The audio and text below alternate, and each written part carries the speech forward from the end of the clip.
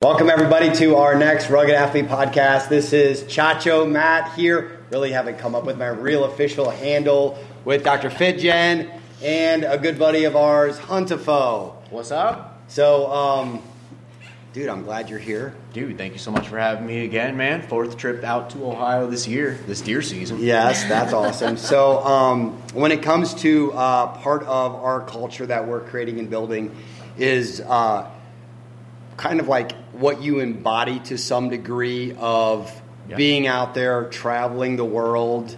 Just doing it, man. Doing it every chance you were telling me you were on 4 international hunts last year. Yeah, I guess, yeah. Canada twice, so. Canada twice. Still 3 different counts. places. Yeah. Newfoundland and then Northern Ontario for black bears. Newfoundland was moose. But, so yeah, I guess that counts twice. That counts twice. And then where else? South Africa in August, and then was it a week and a half later, I took a very last minute hunt from our mutual friend Jeff to Newfoundland. That was Newfoundland. And then where else was it? Oh, I started the year in January, England. Awesome. So when people think, most people I would say know Canada. I mean, that's very game rich. Mm-hmm. Everybody knows that. Yeah. I would assume that if you're hunting, that most people know that. Africa is like on a lot of bucket lists for a lot of people. The Mecca. You know, right.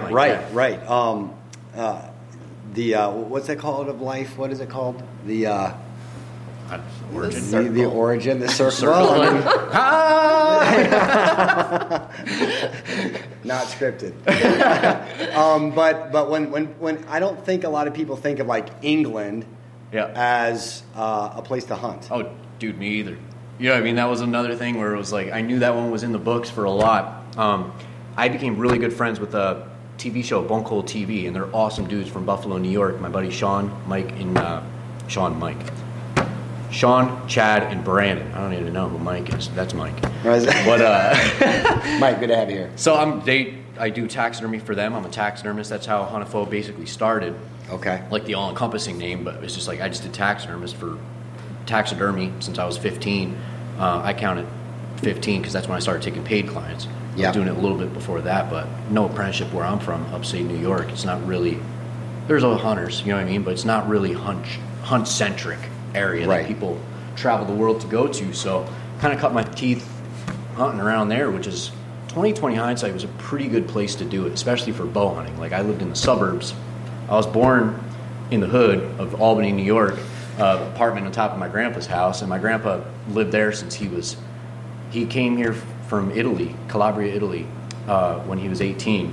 Cool. And $10 in his pocket, the same old immigrant story, you know what I mean, and started apprenticing at a barbershop, eventually owned the barbershop, and eventually bought a lot of apartment buildings, and that's what he's done. Yeah, so he's kind of like an apartment mogul down in Albany, New York. Everyone knows him. And always had a hobby farm, and that's where I was brought up. So I was born in the hood, but every day I would run downstairs, slip on the same patch of ice, get trampled by my German short-haired pointer Goomba, and we had a German short-haired pointer. Did you? Yes. My grandpa's crazy. always bred them since he came from Italy. He's I love a him. huge bird guy, so we would go pheasant hunting, and it's limited pheasant hunting. Like they're all stock birds, and if the hawks don't get them, the coyotes do, and if they don't, I do. So but yeah, that was my upbringing. I would just run downstairs and run to the farm with my grandpa every day. So we would drive to the hobby farm with goats, pigs, a couple horses running with the cows, just enough to ride bareback once in a while, but not anything. Did he too hunt serious. too? Yeah, yep. Always a gun hunter though. Never drew a bow back in his life. So it's interesting. But that's what we did. That's why I got so into it. Is like he was always my father figure. You know what I mean? 100%. Mm-hmm. So I would wake up and just I'm hanging out with my grandpa. You know what I mean? Mm-hmm. But you're learning things inadvertently, like carry 2 5-gallon pails to equal out the weight instead of struggling with one. You know what I mean? Breaking the ice so the goats and the pigs could drink and stuff. And like I'm just doing that for fun, but we were just working all day. Mm-hmm. So for fun, it would be me bundled up in his coat, waiting for a deer to walk by. And that's 30-06. You know? Right, and so I would think that that's really kind of why we started Rugged Athlete in the first place. Yep. When your work or when your fun is work, like it's taking care of livestock, it's taking care of working stock horses, it's taking care of performance horses. Yeah. It's creating obviously by profession Dr. Fitjen and I are chiropractors. We had Dr. Steve Baker here last week from Idaho. So we love changing the world through what we do.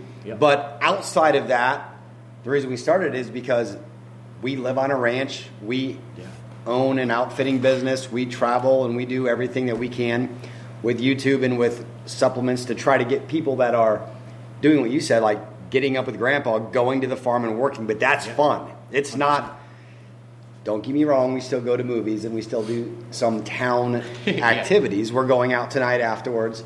But after the hunt, we're going out tonight to do some, like a little bit of a dough party. That's going to be fun. Yeah. To get some management done. But then we're going out. But if you're doing that all the time, you need a clean level of nutrition. You need to be organized so you can do things. Let's get back to England real quick.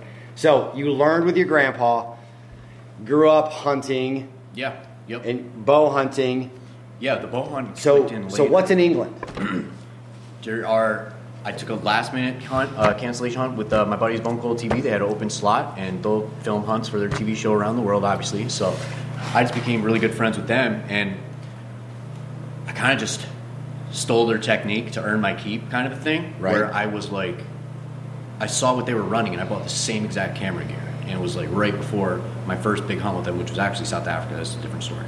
That was 4 years ago. And so I kind of I'm looking at exactly what they use, because these cameras and stuff, they all say good low light. They're not rated for hunting light. You know what I mean? Like, what's going to buy you time hunting? We got the silver light.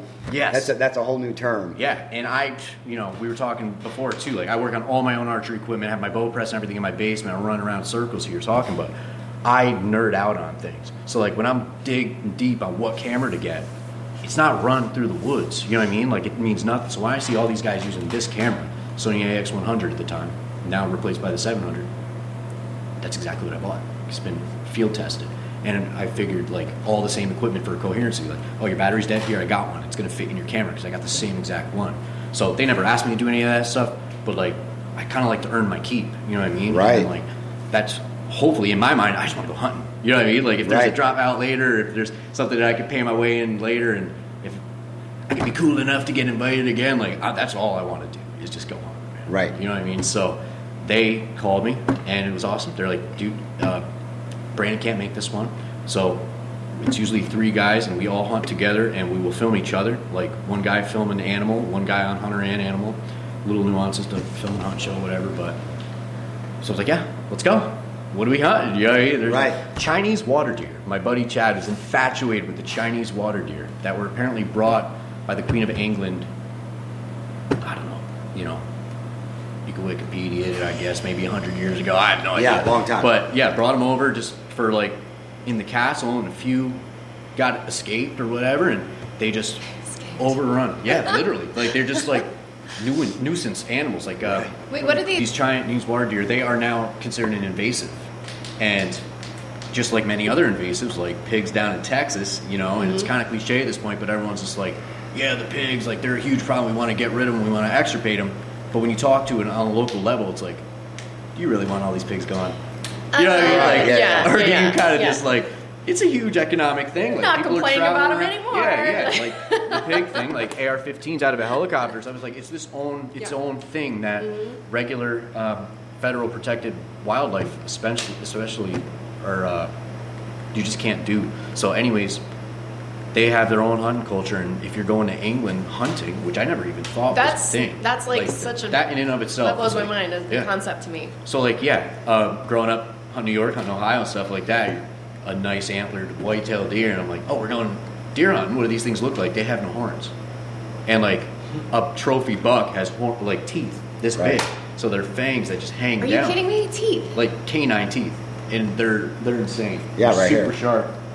That is crazy. Yeah.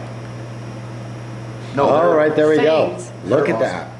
You've got to be kidding me. And they're like looking at the skull. It looks like a vampire deer. You have to Google Chinese water deer. Yeah. It looks like one of those programs where they like combine the two animals. And, Yeah.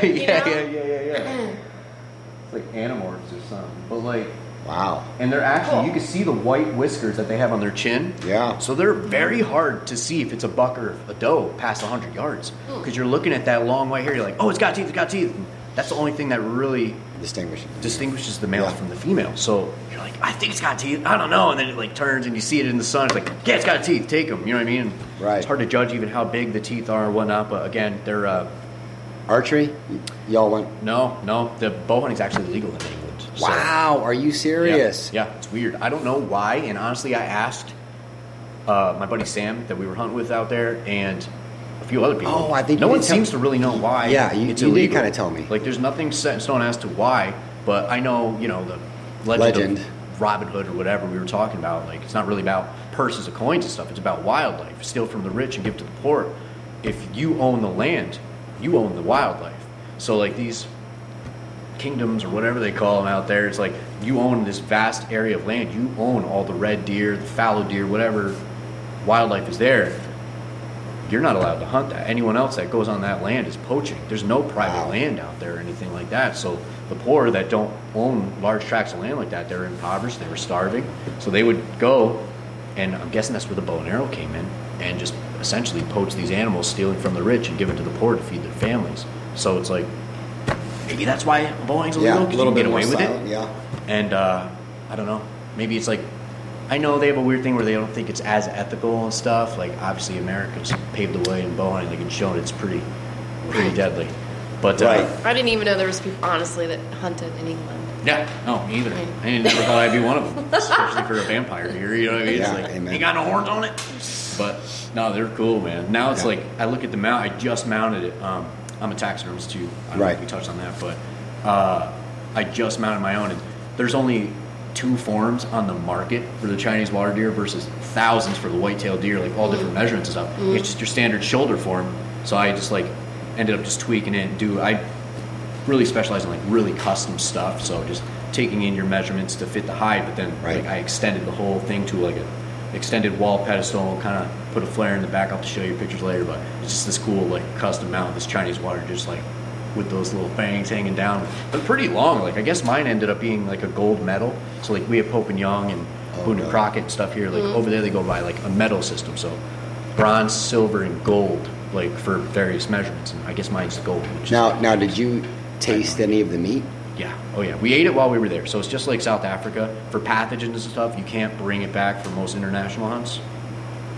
It might be different for Canada because I was just looking into it for Argentina and stuff. But like, you cannot bring meat back or like any animal products back with you. So they have to go through a dip and pack process where they essentially hard salt the hides, stabilize them, dip them in these vat of chemicals or something. I don't know what they do. You know what I mean?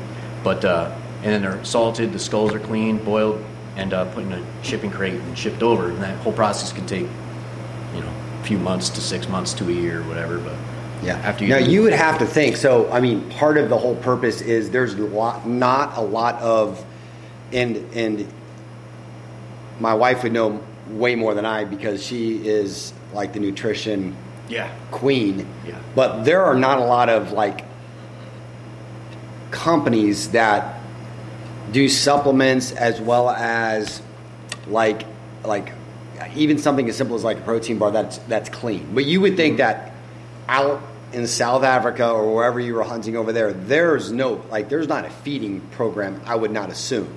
It's just wild, the cleanest meat. It's kind of like what, all the people that are back here that, the Cameron Hayneses, the Joe Rogans, the Chad Mendes, they're all about, the cleanness of elk. Or if you go out in the mountains, in high country, or in any country, basically, if it's wild, it's clean. And that's really why we kind of even started it, because there's not a lot of clean, pure companies out there that exist anymore. There's so many different man-made chemical looks like adding in. So I mean, even with something as simple, like for anything, like you're going out hunting, camping, or whatever, your options, if you're really looking at clean or even halfway is like sustainability and things like that, there's just like very limited options out there. But that's why I love that our freezer is filled with wild game, because of that, for sure. And that's why we kind of like are searching out and collaborating with lots of people to be able to find that, and you can't sell wild game. No, and you can't, so can't sell like, wild it's one of game. those things. If you're not providing, and then you're telling your friends about the benefits of all this wild game, it's like, well, how am I going to get it? Right, and we had steaks last night. So from elk that we got in Montana this year, technically in 22, so the 22 season, not 23. And it's phenomenal, right? You can taste the difference. So elk is insane. So I would assume that same thing out in South Africa. So what'd you hunt in South Africa? Well, when you're a bow hunter, you're kind of open to whatever comes to the watering hole. You know what I mean? Right. You just pick your shots. You just kind of hunt your shots versus just like a species. Like obviously the mecca in my mind before going there, the first time 4 years ago now I guess was the kudu. That's all I wanted to do. You know what I mean? And just driving in the truck on the way to the blind the first day, I saw my one and only kudu that whole trip, and it's just this nice it's probably mid-50s. And you said they're even in the antelope species. Yeah, so, they're basically all antelope. Yeah, besides like your Cape buffalo, like even the wildebeest is an antelope. Like a lot of people think that's some kind of buffalo or something because it looks very bovine-esque. Buffalo-y, yeah. But like, that's an antelope too. But the kudu was like the mecca in my mind, and I saw the one. He's like mid 50-inch kudu, which is an awesome bull. Now, 2020 hindsight, I never know anything about these places until I'm there. And I hunt there for like 4 days and come back an expert. Won't stop talking about it. But the only kudu I saw was off the truck. And they're like, get up on the truck. Because in Africa, it's the same thing. You own the animals, or you own the land, you own the animals, the wildlife. So there's almost like you do whatever you want to do. You could do old school safari style, looking for the truck, get off, shooting sticks, kind of stuff like that. Honestly, if you wanted to, you could shoot them off the truck if you're doing that like that. But like bow hunting, you know what I mean, like in the blind, and just like we're used to hunting, like that's my bread and butter. So just clean shots and whatnot. And I really wanted to be stubborn with the bow the first time I was there. This last time I picked up the gun towards the end. It was awesome too. But long story short, the only kudu I saw was off the truck. They're like, get up on truck, shoot them off the high rack. And I'm just like, I know it's like the culture and stuff. Like I don't want to offend you guys, but I just don't want to. I just don't want to shoot anything off the truck. You know what I mean? And everything's subject to change. You know what I mean? Like different places, you accept different cultures and stuff like that. But at that point in my mind, I passed on the opportunity, and I never saw another one. And that's bow hunting. You know what I mean? Right. So I'm sitting at the watering hole, and the first animal I saw that trip was a Gemsbuck bull. And apparently they barely have to drink because they just have hollow hairs. Like pipes, my friend Tony would say, like hollow like pipes, and apparently they absorb moisture from the air. It's like an amphibian, I guess. I don't even know if that's true or not, to be honest with you. But that's what he was saying, that they absorb water from their environment, and they're really like Sahara Kalahari type animals, like sand dune animals. Where they really don't. That's why they have like, if someone wants to look up a Gemsbuck or an Oryx, they have like black and white faces, and then they have like the black and white on the sides, and that's to radiate heat from the sun, and they can actually withstand temperatures in their brain. Their brain will be cooled down by the colors, the black on the face is deviating that sunlight in a way. And I read about it. I was an expert for 5 minutes and I forgot about it. Listen to you are an expert. But it just radiates that so that their brain temp is way lower than their body temp can withstand laying in the sun. There's no shade. There's not even a tree or a bush out there. You know what I mean? Right. So they can withstand. They're just, animals are incredible, man. And that's awesome. That's where it all comes from. Hold on now. Is that what you got? That's what I killed the first one. Me here. And that's actually, sorry. I was just talking. But, that's actually what the HuntaFo logo is the Gemsbuck laying sideways. I have this cool picture of me, like, it's just like a clip from the footage because I filmed everything. Do you think you can add in the HuntaFo logo? So we can add that in so you can look at it right now during I can email it to you, too. But he's a magician. Yeah. He's like your Jamie. Right. Rogan. But, so that's I kind of just built the logo off of that just because it's such a cool symmetrical animal, and like everyone's got the white-tailed deer logo on their truck and stuff like that. So I got a question. You like all these international hunts or whatever? Is there one that's like your favorite? Yeah, man. It's like. So tell us about Argentina coming up. Yeah.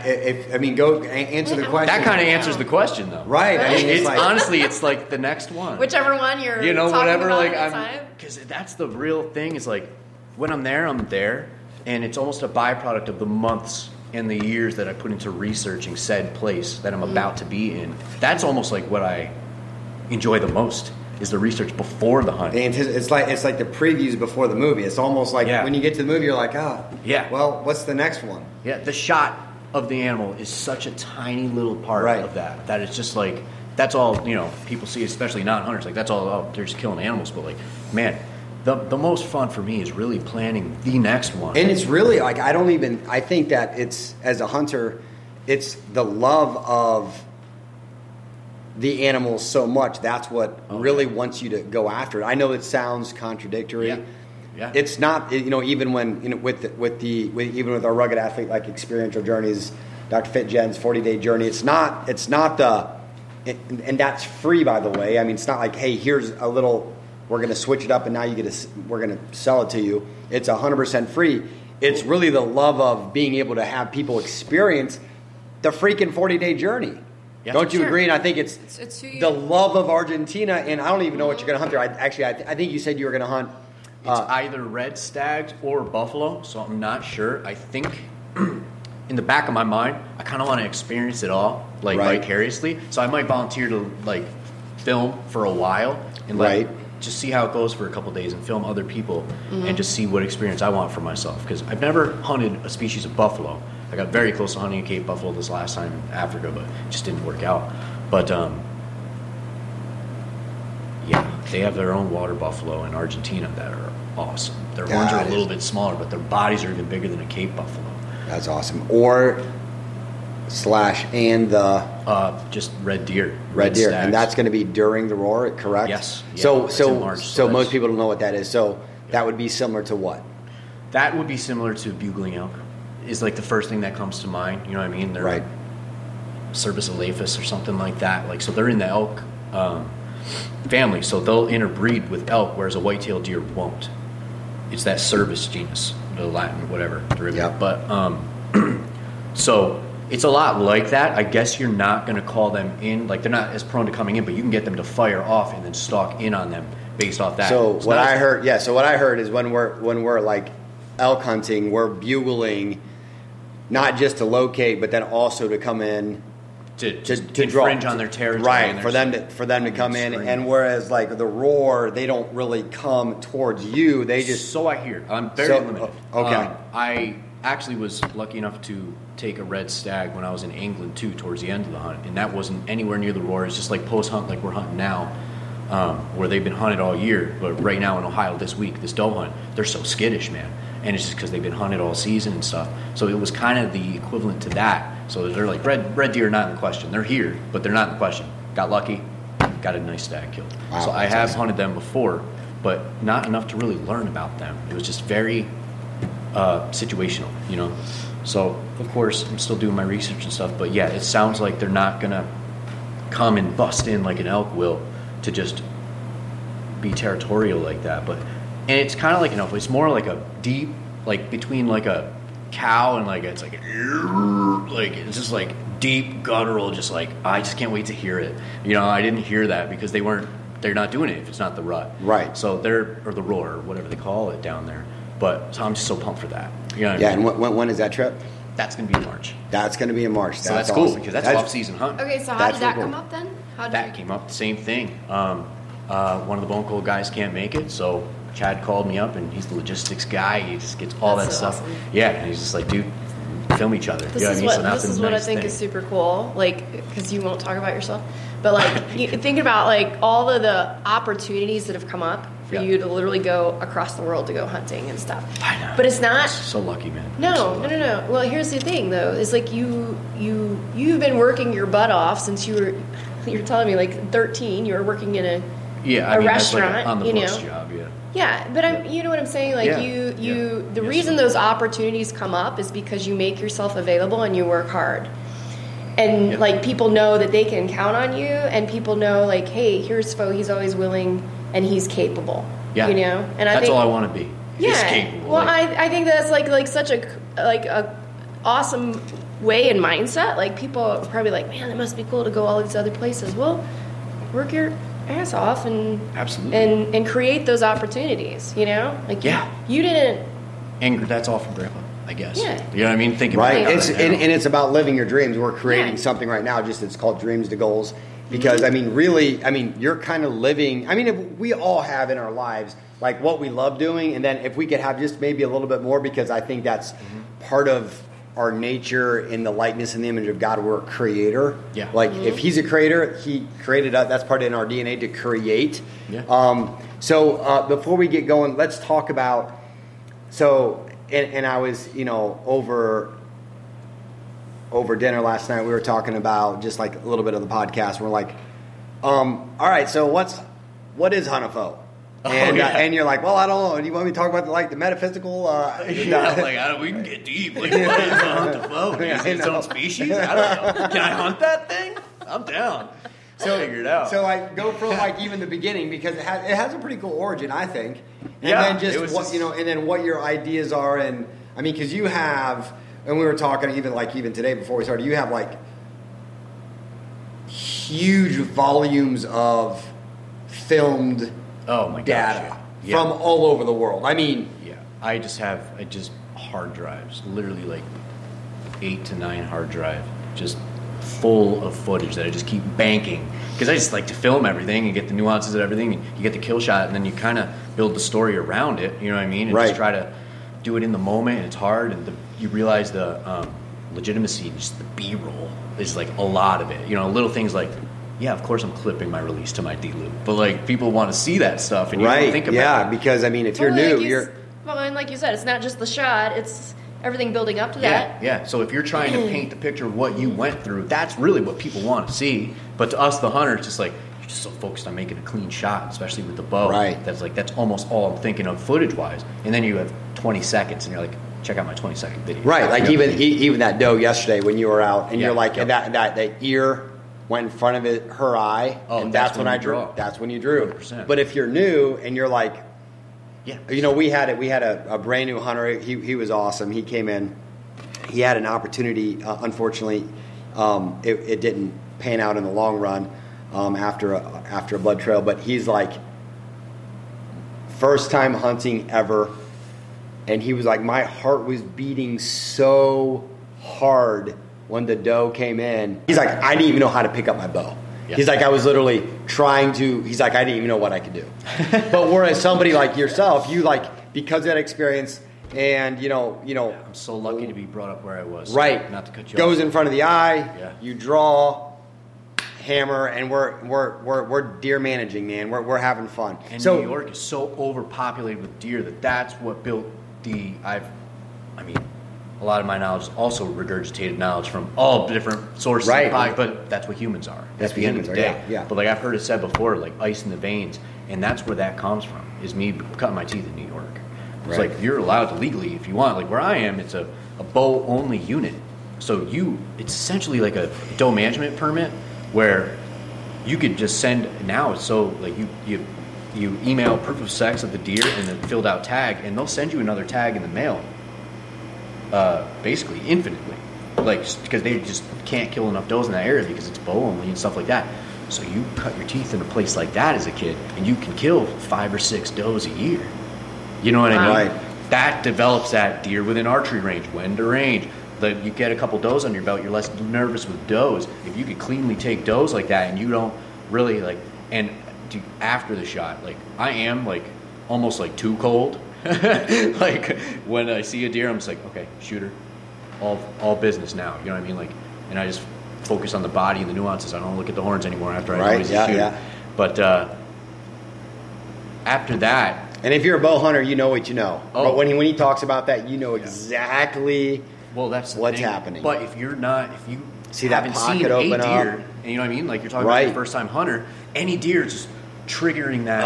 And he hit it in the spine of the scapula. Everyone these days wants to shoot a nice buck, and everyone, like, fortunately or unfortunately, like depending on where you live, we're raising deer to get bigger and older class and bigger antlers and stuff like that. So everyone getting into hunting, that's what they see, and they want to kill a first buck. Understandably, as their first deer, but boy, that's not the deer you want to mess up on. Right. You're passing all these deer, and you have no. You don't know if you can. Dude, I tell everybody.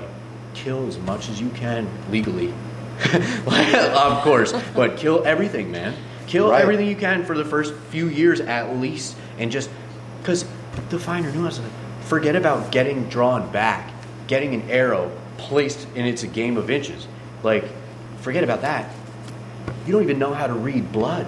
What if you hit that buck an inch back and you hit him in the liver and you go to look up as if it's a long shot right away, but you've never tracked a deer before because you were waiting for that big buck. And now you jumped him up out of his bed with a liver shot and you just lost the biggest deer of probably your life because you're probably going to quit. Maybe you should. No, I'm just kidding. But keep going, but just shoot more does. That's what I'm saying. It's like, just kill deer. So how did HuntaFo come up? So, yeah, I mean, like I was telling you, it's kind of a funny story. Everyone's always called me Fo.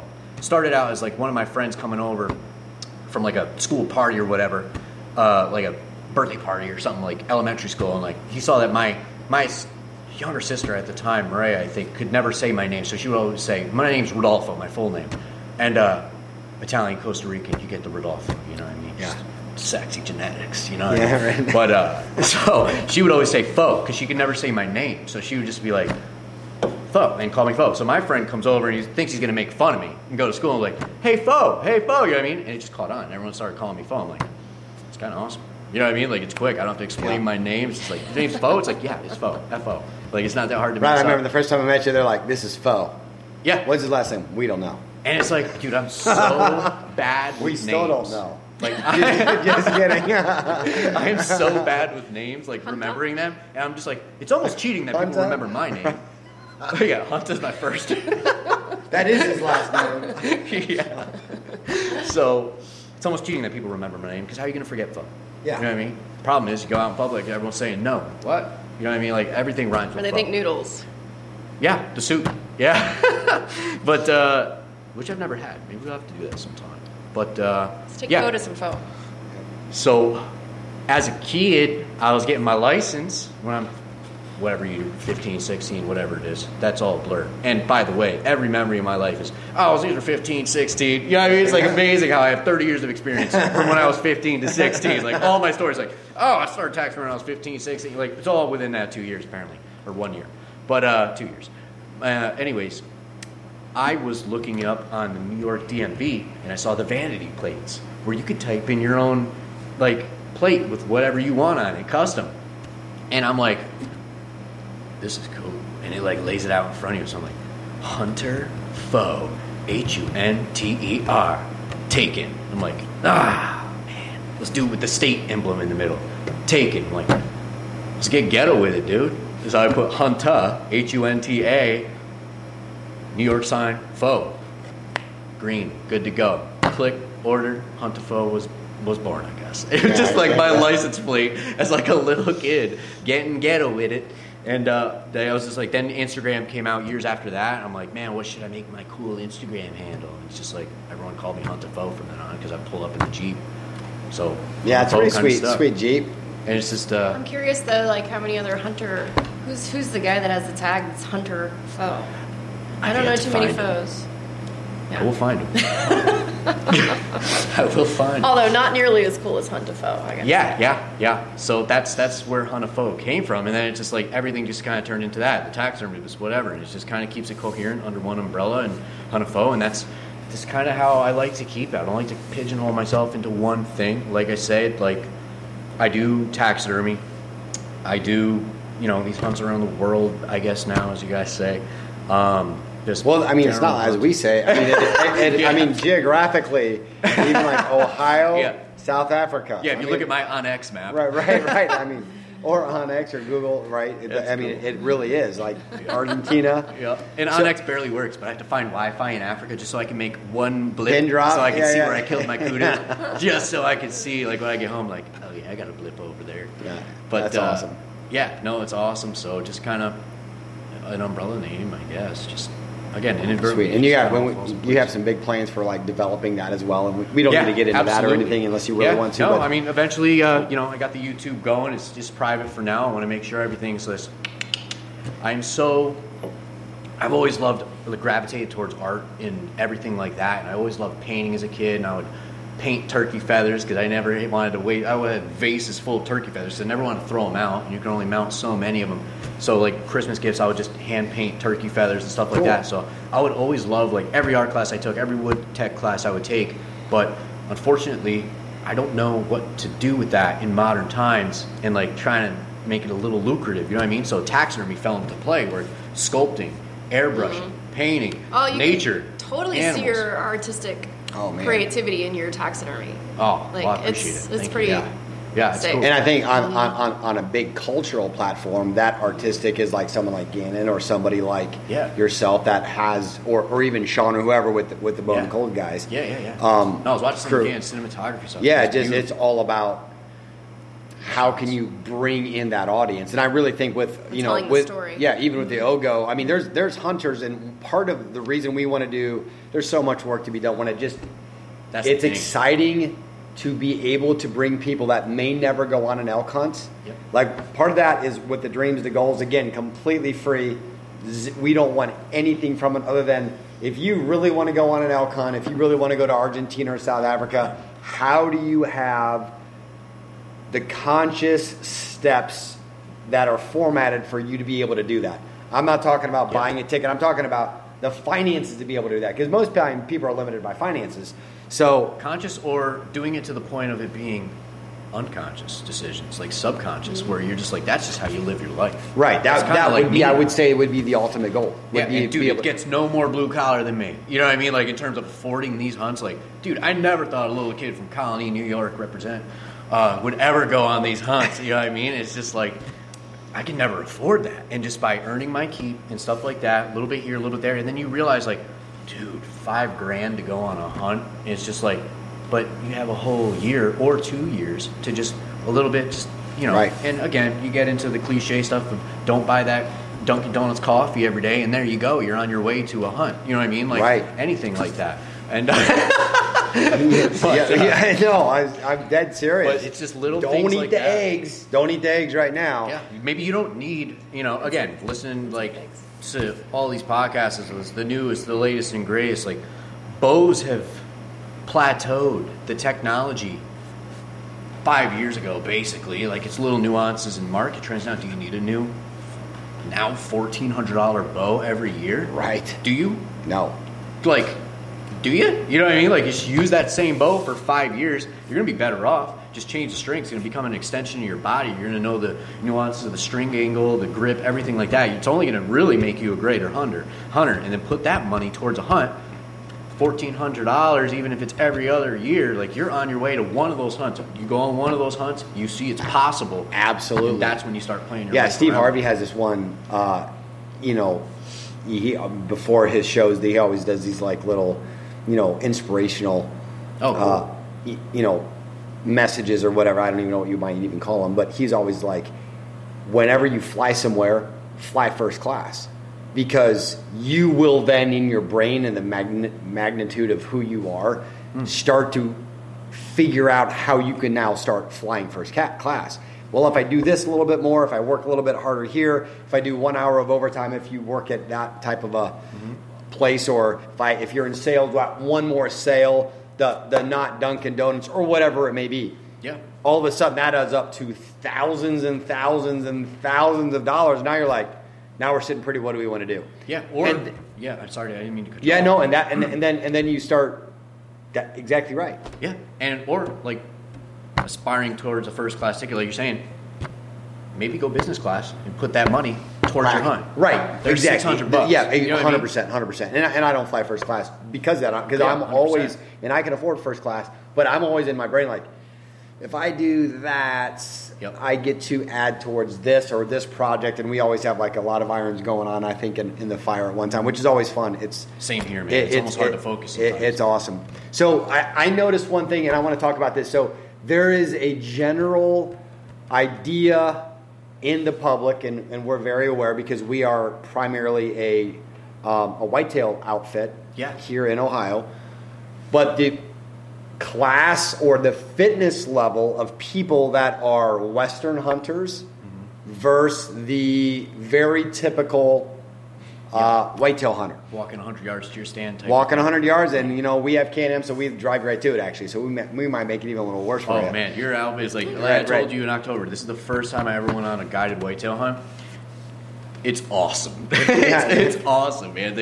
They're just up the machine, bright up the thing, everything's all set and stuff like that. Like, I'm usually, bouncing around in public, like with my stand on my back and hunting every tree different. It's just I didn't realize how stressful it was. It's just what you do, you know what I mean? But like coming to an outfit like this and talking about getting that ice in your veins, what a good opportunity. Just these doe hunts, man, to get deer within like range, more affordable, and just it's getting it done, getting deer within you. It's a controlled environment. There's the blind. This is the window that's open. They're gonna be right there. So much less stress about even seeing a deer. Then you can focus on the nuances of having a living animal right there. When to draw, get your blind set up. There's little things. Every blind's going to be different. You know what I mean? Like like me setting up the camera on the tripod, camera height, where you're not seeing the glare of the lens outside and whatnot. And just getting that all set up and keeping enough shade to keep yourself from silhouetting and skylighting yourself in there, and just everything like that. And I always have little kits for different things. Like I'll always have electrical tape, zip ties, and like I'll just come up with these things to just get those windows. Like, okay, my sight is here and my arrow's here. So as long as it doesn't hit the bottom of the blind when I shoot, I'm good there. Do I need this much of that window open to see the trees? The deer ain't gonna be flying in the trees. We ain't hunting Santa. You know what I mean? Yeah. So like, this is like, I could shade that down. So I'll take those zip ties and make like a little rope ladder with electrical tape and just bring like little things like that. And just, if you just stay adaptable, that's why I love hunting. Just because you just have to stay adaptive. It's those little things like that like people need to come out and just for those reps. 100%. Because how many reps. times? You keep saying reps, and that's exactly what it is. Say it, guys, but how many times like this season, like they missed a shot because they literally hit the branch or. Yeah, we don't like to relive those moments. Well, but yeah, you're right. It's true. I mean, in anything that you're doing for the first time, you're going to make those mistakes. Right. So we're booked for all of 23. Oh yeah, you're beyond booked. Yeah. Talk that so up. like, but everybody that comes in for archery, it's like you have to go show us as an outfitting guide team that you can shoot, because we're going to put you in different locations depending on what you can. We try to get everybody 20 to 40 yards, but we have ranges 20, 40, 60 out to 100. Do we shoot that far? Yeah, I mean not a whitetail, but we shoot that far all the time. So let me get back to the whitetail versus the out west hunter. We had an opportunity to have somebody that we both knew came up, had a chance at a huge buck. Unfortunately, we weren't able to find it. We tracked it, multiple days. But I noticed the fitness level, and it's not just rugged, because there's a lot of rugged out there, but I mean, we also, the last part of that is rugged athlete. And I had the chance to track with you, and it was at night, and we were going up this, in Ohio we don't have mountains, but we have some, in mid-Ohio we have some, so we have some, vertical, pretty steep hills. And you were running up that thing like it was, like, it was easy. And that's good, because we don't see that a lot. A lot of people are like, I'm just going to stay here. I'll let you go do that. So in the realm of the world in hunting, and again, you've been in a lot of places, how important do you feel like, again, sticking with our name a little bit, not just the ruggedness and the nuances of the adaptability, that's part of being rugged, but also the athlete part when it comes to the fitness level to allow you to be a better hunter? Yeah, honestly, that's something I put very little time into personally. Like, I love reading about that stuff, but I just wasn't brought up in your conventional fitness family. You know what I mean? Like, I'm a product of immigrants. Like, that's what I am. My grandfather came from Italy when he was 18. My father came from Costa Rica when he was 18.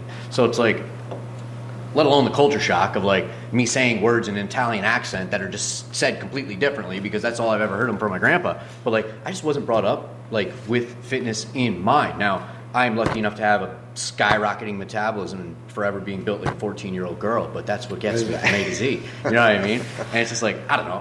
I wouldn't have hair down to here if I cared what I looked like. You know what I mean? So that's never been an incentive for me. But nonetheless, you still ran up that. Oh yeah, because that's where the deer was, bud. Rough. That's what it comes down to. Okay. All right. You know what I'm saying? So it's like, then that, man, nothing taught me the validity in that like that first elk hunt. My buddy Sean Thompson, he owns Antler Ice. He's also one of the Bone Cold guys. Basically gave me a paid tuition to elk hunting. I couldn't get a tag because it was after the draw and stuff like that, but I just lived on a mountain with him for a month and filmed him. And it's on the Bone Cold YouTube. We'll have to watch that later, the YouTube channel. That hunt's on there, and it was so awesome. Like, I got, again, paid tuition is how I looked at it. You know what I mean? Right. A lot of these hunts are my mindset, I think, is because, like, who's going to go spend a month and quit my mechanic's job of 7 years because I couldn't get a month off, and I looked and I was fully vested in the company. I worked for U-Haul. I was a mechanic for 7 years. Ball joints, tie rods, radiators, whatever the pre-inspector wrote them up for. That's what I did. I was a mechanic and fully vested in the company. Come hunt on this elk hunt for a month. I was just in like a beautiful relationship at the time. I've never really been in a long relationship like that as an adult, and it was awesome. Everything was going good, and he's like, dude, come on this elk hunt, but we're gonna live out there for a month. He's like, I've been on 5 elk hunts. I've been successful all the time. It's impossible for me to self-film on it. He's like, I'll pay for everything. You can't hunt because it's not, you can't get a tag to pass the draw. But we will get one-way tickets to Idaho, and we will get a rental car and drive back, being very optimistic that it's going to be full of elk meat and horns. You know what I mean? So that was the plan. And he said, bring your bow because there's a lot of states on the way home that might be over the counter. And yeah, so going back to that mindset, it's just like, I don't know if it's helped me or to be determined or it's going to kill me, but I quit my full-time job, benefits, everything to go on an elk hunt, and came home. Relationship was not an option anymore, apparently. Got a text on the way home that the relationship was no more after hiking 3 miles up a mountain to keep in touch every night. Couldn't have told me before. Save me a little cardio. But, you know, it is what it is, and that's the worst thing in your life at that point. And you can't see past that, but it's just like I was doing what I was built to do. You know what I mean? That whole time. So there's no regrets. No regrets. No nothing. Like, no nothing. You know what I mean? Like, that's what I'm here to do. And if I didn't do what I was here to do, I would have never met you guys. I would have never met anyone. You know what I mean? And my life wouldn't be the masterpiece that it is. I'll never be a rich man, but I will always be a happy man. Well, that's you know what I mean? Yet to be determined. Yeah, I mean, sometimes, yeah. I mean, I wasn't very happy. No, I'm talking about the rich part. Oh, what? Yeah, talking about the rich part. Oh, the rich part. Oh, yeah. Shit. You know We'll talk. Is YouTube going? Yeah. But, yeah, so I guess I probably digressed from the original topic of what you were asking about, that I can no longer even remember what we were talking about in the first place. The elk hunt. Oh, the fitness and how I, like, got fit. I didn't realize till that elk hunt, like, I'm like, the first 20 minutes of the first day, it's just like any hike. Why did I sign up for this again? Right. Why did I think this is fun? You know what I mean? And someone said it, I think it might have been Steven Rinella, where he's just like, there's fun that's like, the most fun is like stuff that's not fun while you're doing it. Like the roller coaster fun is cheap fun that you don't remember a roller coaster ride 10 years down the line. Right. But you remember when you're getting your butt kicked and hiking up a mountain, how fun it was that you were sitting in that rainstorm and stuff like that, suffering. Like that's the fun after. And that's the stuff I've always gravitated to. And I'm at the point now, due to these experiences, where I can, you know, like to think I'm getting a little more mature at this time in my life, but I like to enjoy those moments now, in the moment, now that I'm able to, from like 1,000 suffering. Yeah, I'm just like, yeah, this sucks. But it's literally like how it is sometimes. I'm like, how awesome is this? Because I'm going to miss this in 3 days when I'm locked in the basement doing taxidermy mounts for people that I didn't even shoot the deer for. You know what I mean? Just thinking about these hunts that I'm going to go on. So, yeah, it's never anything I really strived for. When on my first Africa trip, I got it in my mind to psych myself out that I needed a 70-pound bow.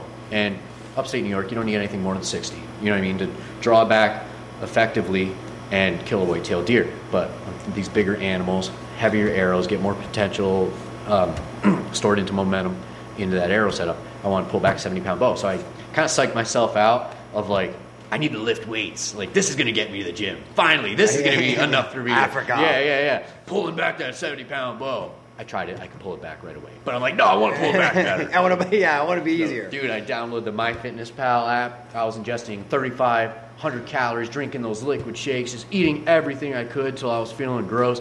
And it was just like, and you get acclimated to it, and you feel good. And I felt great, and I started to look a little better, as if that's possible. And but I was just like, you get that confidence. You're like, man, this is good. And I ended up tweaking my shoulder on the bench press. And it was like 2 weeks out from my first coos deer hunt. And in Arizona, I'm just like, ain't nothing worth my rotator cuff.